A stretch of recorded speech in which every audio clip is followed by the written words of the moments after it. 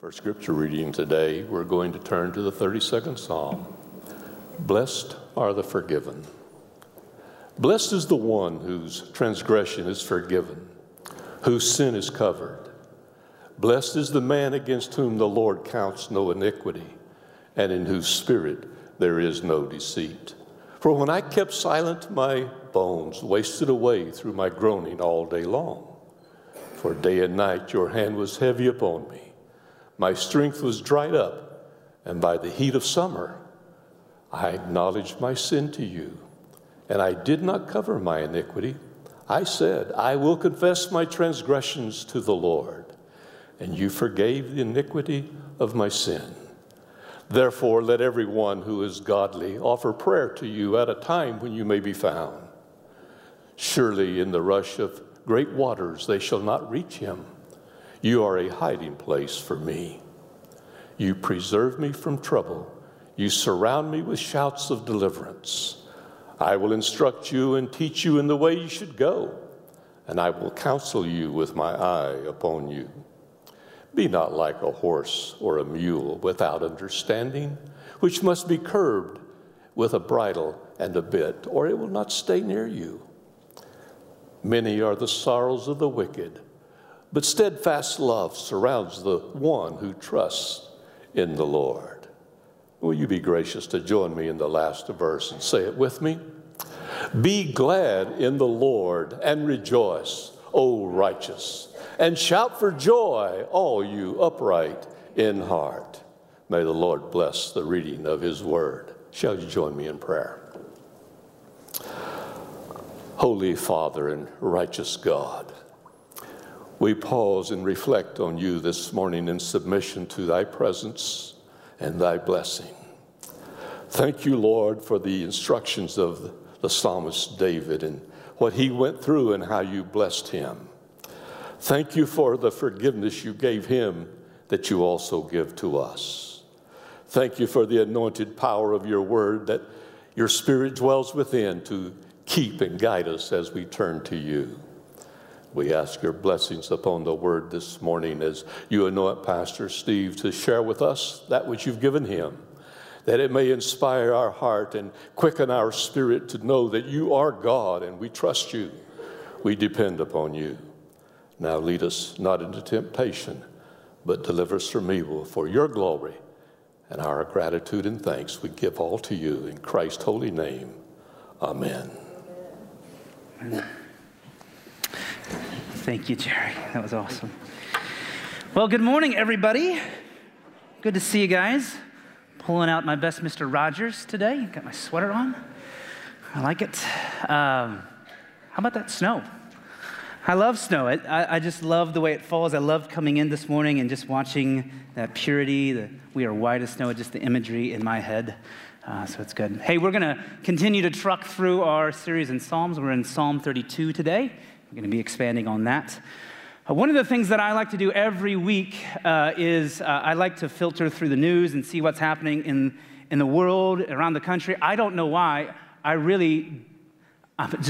don't care that much, but I like to be informed. My filter, obviously I believe Christ is in control. Everything filters through his hands, but I like to be informed, and so I go to 5 and 6 different websites and try to get news from both angles because I just try to formulate what's happening. I don't think there's accuracy if you just look at one particular side of things.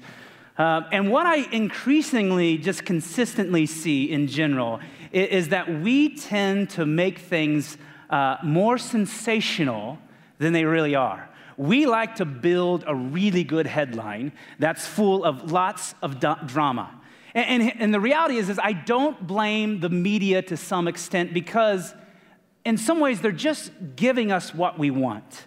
We as a culture have just valued sort of a good headline. We love a good scandal.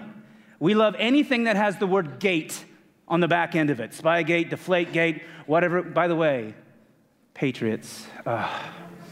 No, okay, good. Nobody cheered for the Patriots. There is just something that we're drawn towards scandal, and we're willing to pay really good money to get all the information that happens around the things that happen around those events. And have you noticed that anytime we have a big scandal or there's some conspiracy, there's always after the events happen, this event that happens, there's a publisher or an editor that will pay millions of dollars to acquire the book rights from somebody who went through that scandal so we can get all the juicy details. It always happens. Why? Well, because we love scandal. We love scandal a lot, and they know it's a good investment. They're going to get their money out of it because people are going to flock to know all the details. And so listen, I think there's something really profound in this, and I'm going to come back to this kind of reality time and time again.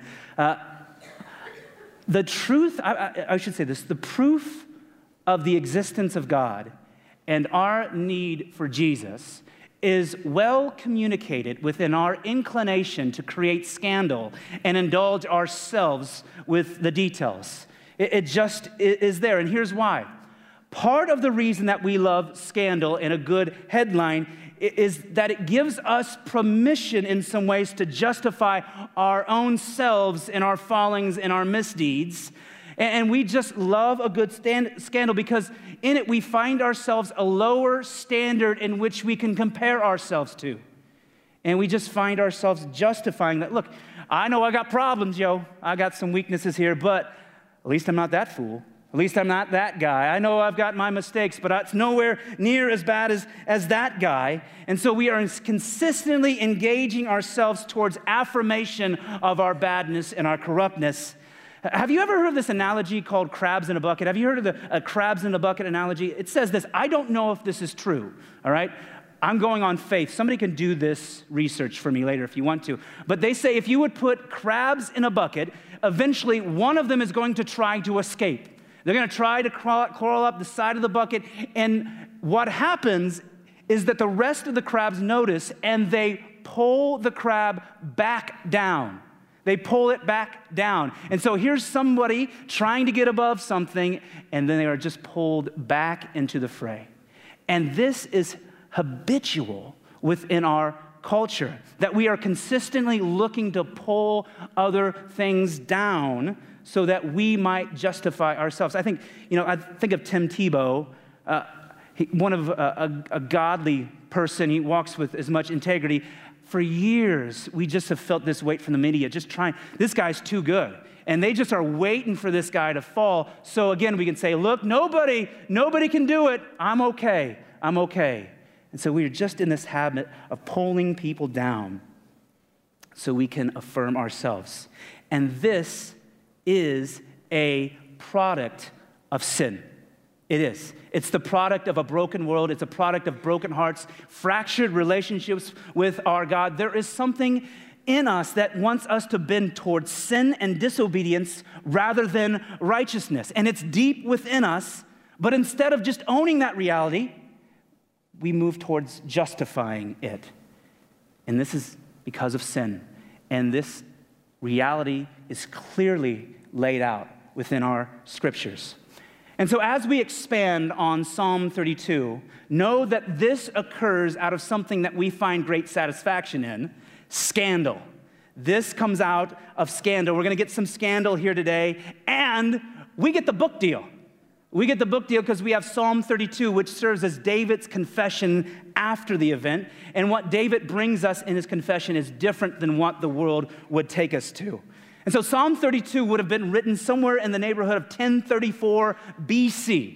1034 BC, and it comes out of what is David's most egregious moment in his life. David falls hard here, and it is sinful, and it is gut-wrenching. The real event can be found in 2 Samuel, in our book 2 Samuel. And the story is this. It's the story of David and Bathsheba. It says this in our word, that David one day is on his roof. I don't know why David is on his roof. I've never gotten on my roof to look around, but he's the king. He's probably observing his kingdom. And it says that he notices from a distance a very pretty lady bathing named Bathsheba. Now, David has a choice to look away here, but he doesn't. David indulges himself, and then he sends a messenger to bring her back to his palace so he might lie with her. And I'm not talking about sleeping. this is not his wife. This is somebody else's wife. And regrettably, unfortunately, women in this time are treated more like property than they are people. And if you are a subject to a king, it is very difficult to refuse the king, because refusing the king comes with great consequences. And so David is abusing his power greatly in this scenario. And Bathsheba comes to the palace. They lie with one another. She goes back, and not too much later, the palace, I like to think it's a castle. They get a note that she's pregnant. Like Jerry Springer stuff here. Just like, this is scandal. Scandal. And so David freaks out. And he sends note to the battle, to the war front, to send the husband of Bathsheba back, Uriah. He wants Uriah to come back in order that he might lay with her himself, and nobody would be wiser on who the father is. Like just setting up a really good Maury Povich episode down the line here. But Uriah does not buy it. He is frustrated that he is called away from his men, away from battle, and he will not go to his wife's house. Instead, he sleeps at the doorway to the king's palace. And David tries to entice him. I'm going to bring you a gift. He says, a gift will follow you. And he says, no, I'm not doing this. I want back with my men. And so David obliges. Uriah goes back to the war front. And then David writes a letter to the captain of the army, Joab. And in the letter to Joab, he says, I want you to put Uriah where the fiercest and heaviest fighting is. And then I want you to pull your men back in order that Uriah might be killed. And Joab obliges, and Uriah is killed. And soon after, David sends a messenger to Bathsheba's house, and he then takes her as his wife, one of his wives, and she bore to him a son. And the Bible says at the end of these events that the Lord was displeased with all that David had done. Now that is scandal. You've got an affair, a pregnancy, cover-ups, deception, lies, and you've got murder. As far as scandal, it doesn't get much worse than that. And David thinks that he's covered all of this up. He thinks he's done all the things that he needs to do, that no one would be wiser of what really happened in this scenario, except for he forgot one thing. You can't hide things from God. You just can't hide things from the Lord. And we're going to see that here. He forgot that. And it's a problem for David. And so what happens to David in his secret is that God sends him a messenger. He sends David the prophet Nathan, and Nathan comes and he tells David the story of a rich man and a poor man. The rich man has lots of sheep, many sheep on hills somewhere. The poor man has one. He's got one sheep, a little ewe lamb, and it says that he loved his sheep like his daughter. He loved the sheep. And there was a traveler that came to the rich man, and he wanted him to throw him a great banquet. And so he sent a servant out to get a sheep with these instructions. Don't take one of my sheep. I want you to go to that poor man, and I want you to take his ewe lamb so I can have this banquet. And so the servant goes and fetches this one lamb from this poor man to have a banquet. And David is irate. He wants justice against this rich man. He wants him dead, and he said that this poor man should be returned fourfold what was taken from him. And it was in that moment that Nathan the prophet said these words, "You are that man." David, you are that man. You had everything at your fingertips. And if it wasn't enough for you, the Lord would have said, I would have added to it. But you took this one thing from this guy, from Uriah. And David in that instant knew it. And it says that he confessed his sin to the Lord. I have sinned against the Lord. He doesn't deflect anymore. He doesn't hide. He's caught. And he finally owns that he missed the mark. He confesses that he sinned against the Lord. Because look, all sin is ultimately sin against the Lord. There are ramifications for the people who are caught in its wake, but your sin is against God because it's his standard, nobody else's. And then what happens next is some just really tough circumstances for David. God allows his house to become fractured in some ways. Some of his wives take other men, and the son that was born between him and Bathsheba is allowed to die. And that's hard, right? But God is with him even in that most difficult days.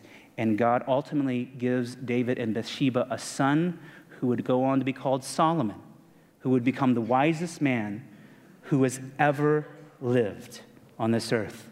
And what is birthed out of this scandal, what is birthed out of this disaster is Psalm 32. This is a confession from a murderer. This is a confession from an adulterer. King David to God. He's caught. And this psalm is spectacular. It's spectacular in wisdom, spectacular in understanding, and spectacular in application.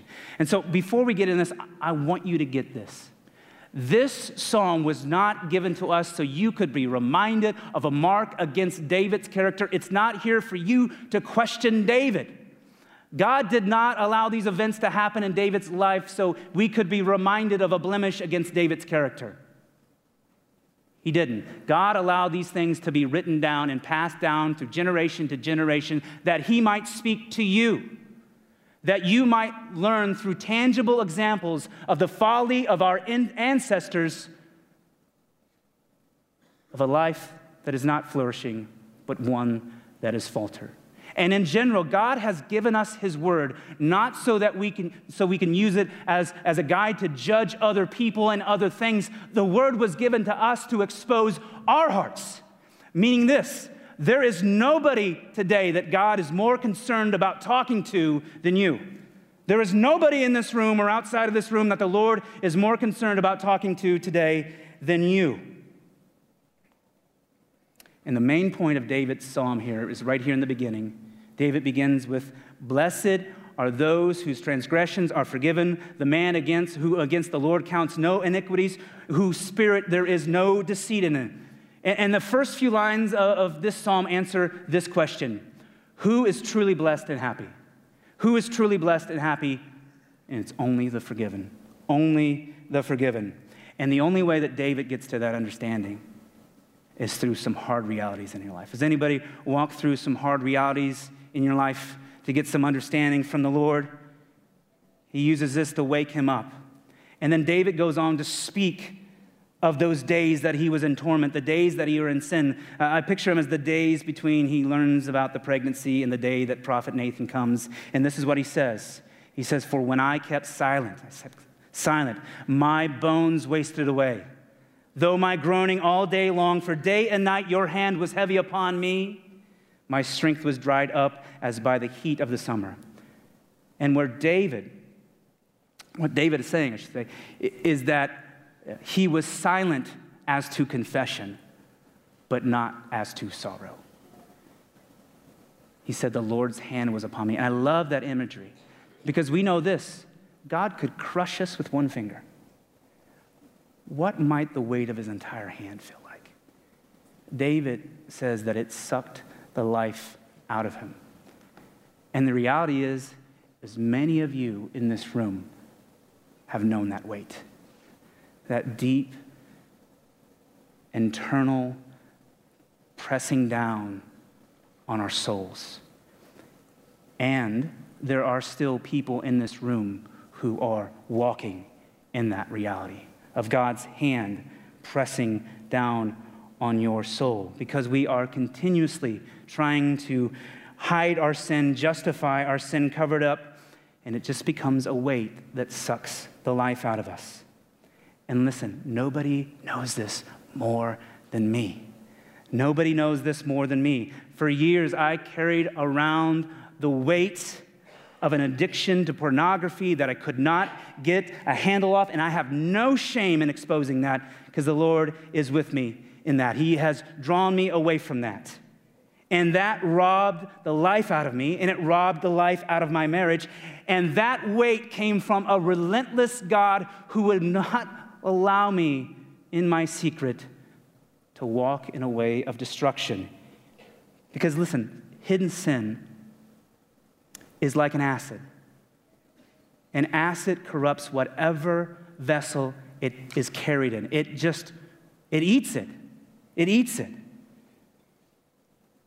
This is not what the Lord would have for us. This is not what he would want for us. And sometimes God will make our lives miserable until we cough it up. And when I say cough it up, I mean confess. And not just to God, but to other people as well. We see this in David. David writes this psalm.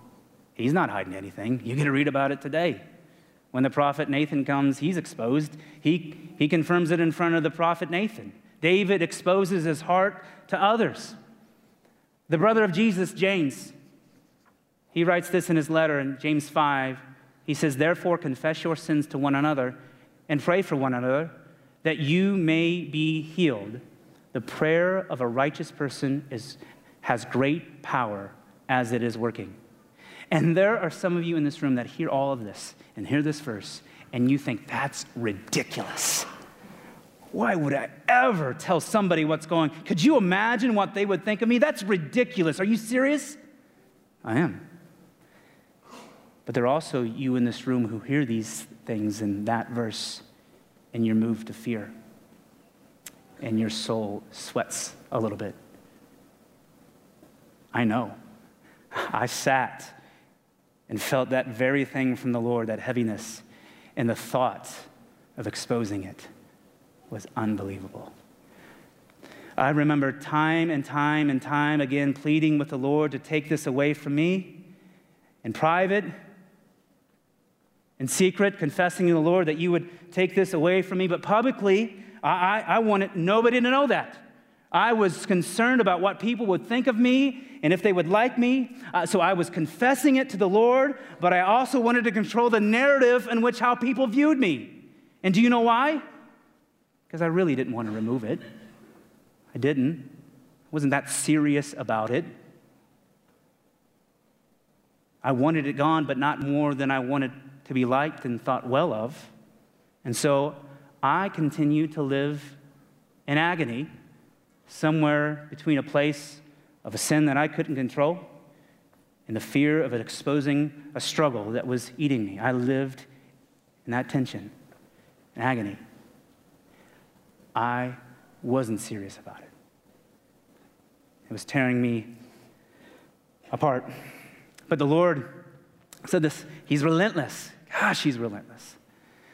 Guys, and you who have been in there here and you know this, he just would not allow me to continue to walk in this way. And I had to get it out. He's just relentless. And I had to confess that to God in front of my wife and in front of my friends, because that's what needed to happen in my life to show the Lord that I'm serious about this. So serious about this that I'm willing to risk my reputation and even risk my marriage, because I want you that much, Lord. I want you more than any of those things. And here's the most amazing thing. I have never had a moment in my life equal the freedom that I found to be fully known. How many stories have we heard in our lives of people who are stuck in addiction, who are trapped up in the things that they don't want to be a part of, saying these phrases? I'm glad somebody finally caught me. I'm glad that somebody find out I can have relief. I was caught. I'm fully known. I don't have to hide this anymore. Because what our enemy wants to make us believe is that you hiding your sin, you justifying your sin is what's best for you. Wants to make us believe that nobody knowing your struggle is what's best for you, but you know it's not, because it's tearing you apart. But you're too scared and too fearful to confess it. And so, when we confess our sins, when we expose our hearts to God and to other people, God takes what is dark and he brings it out into the light. You say that, God, I'm serious about this. I'm not going to be half-hearted about this anymore. And you create an environment where the full power of God himself and his people get to join with you and fight this together. Because listen, for so long I did this, and I know that you did this. You thought you could overcome this. You convinced yourself that you were going to conquer this, but you know that you can't. And you've proven that you can't. There is freedom in saying, I can't, to the Lord. There is freedom that is found in that. David says, acknowledge your sin to the Lord. David did not cover it up anymore. He confessed it to God, and God forgave it. God forgave it. It doesn't mean that he doesn't have to deal with some of the ramifications and the consequences of that sin in his relationships and his realities. It simply means this, that God has forgiven him, and to David, that is all that he needed, and that is all that we need. That is all that we need. That is more than enough to find forgiveness in the Father, and he extends that invitation to us in Psalm 6. He says, you who are godly, offer a prayer to God at a time that you can be found. And that simply means this, while you still have a chance, while you are still alive, while salvation is yours to be granted. And listen, do you know what happens when you're forgiven? Do you know what happens when your secret is known to the Lord? The one that you feared the most becomes your strongest protector. The one that you feared the most in God, the condemnation in God, the one that you feared the most becomes your strongest protector. David says, surely the rushing waters will rise, but they will not reach me. You are my hiding place.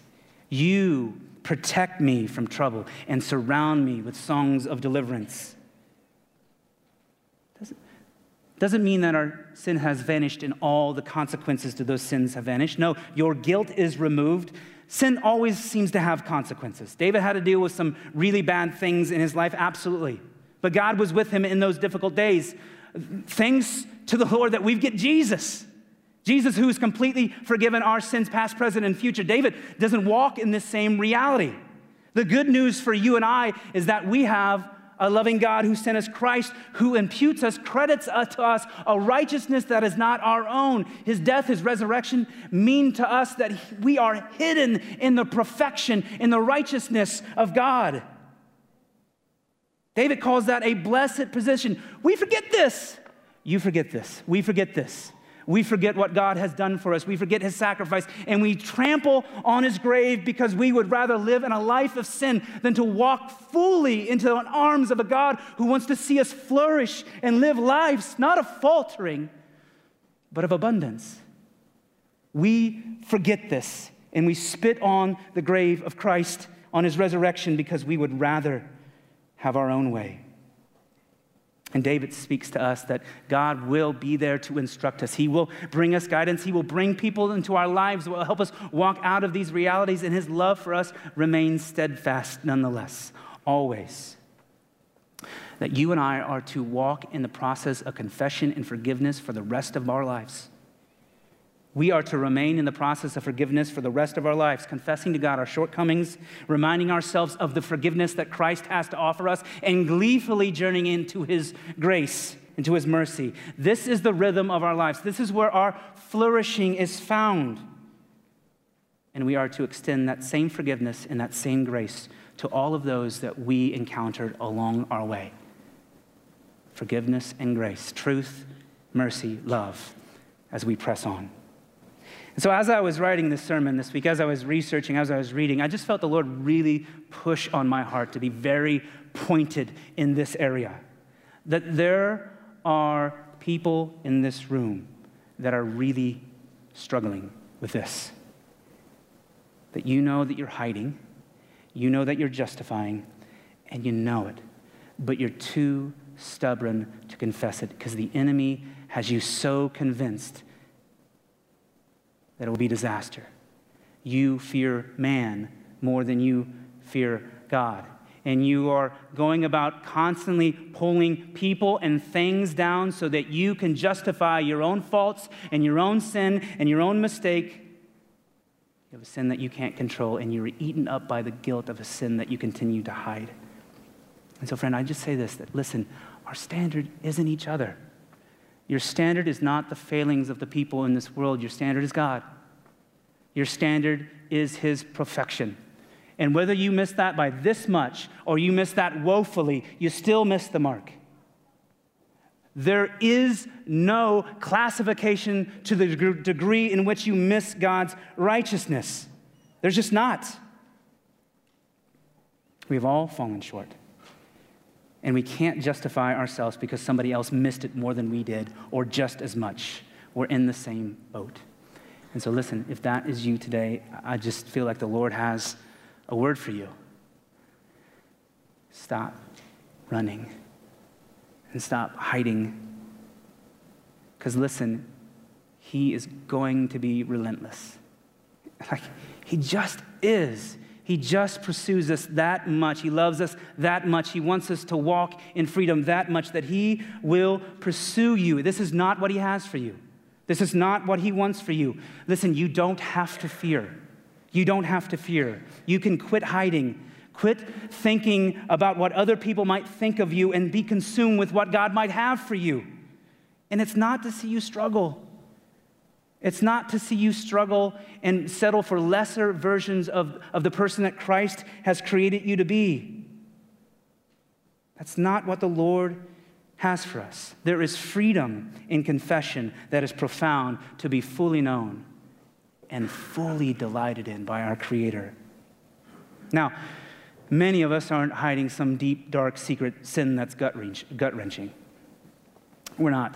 Many of us just become complacent with things that fall short of where God would want us to be. We settle for those lesser versions of the person that Christ made us, and we're okay with that because, look, we're not that bad comparatively to those other people.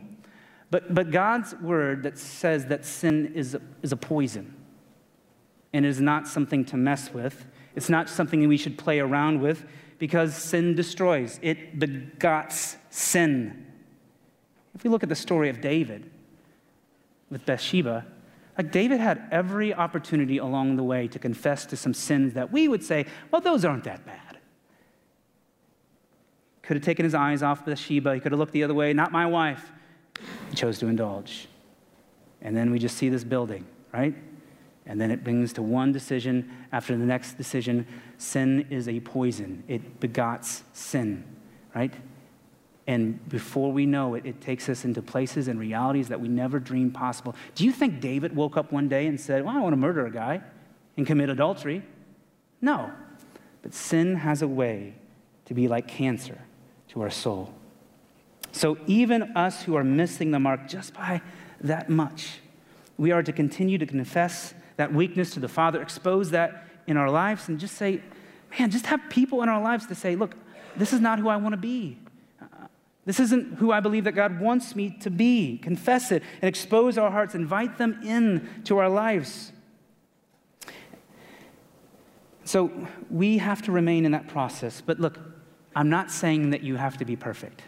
I'm not equating perfection, but our aim should be. Our aim should be set on the perfection of Christ, that we should grow closer and closer to Christ in our lives. So look, here's the challenge today. I'm just going to lay it out. I have been praying this week that you in here would find opportunities to be honest, that we would just be people that would confess it. Look, you're a sinner sometimes. That's not ground shaking. And the enemy wants to convince you, I'm the only one that's dealing with this. No, that's not true. There are lots of people who are dealing with it. You have a scenario that you think is unique to you. That's a lie. There are many people who are walking in your reality. But the enemy would choose for us to be silent. And so my challenge is for you to find somebody that you trust fully this week. Somebody that you love and you know that loves the Lord, and speak to them. Expose what's on your heart to them.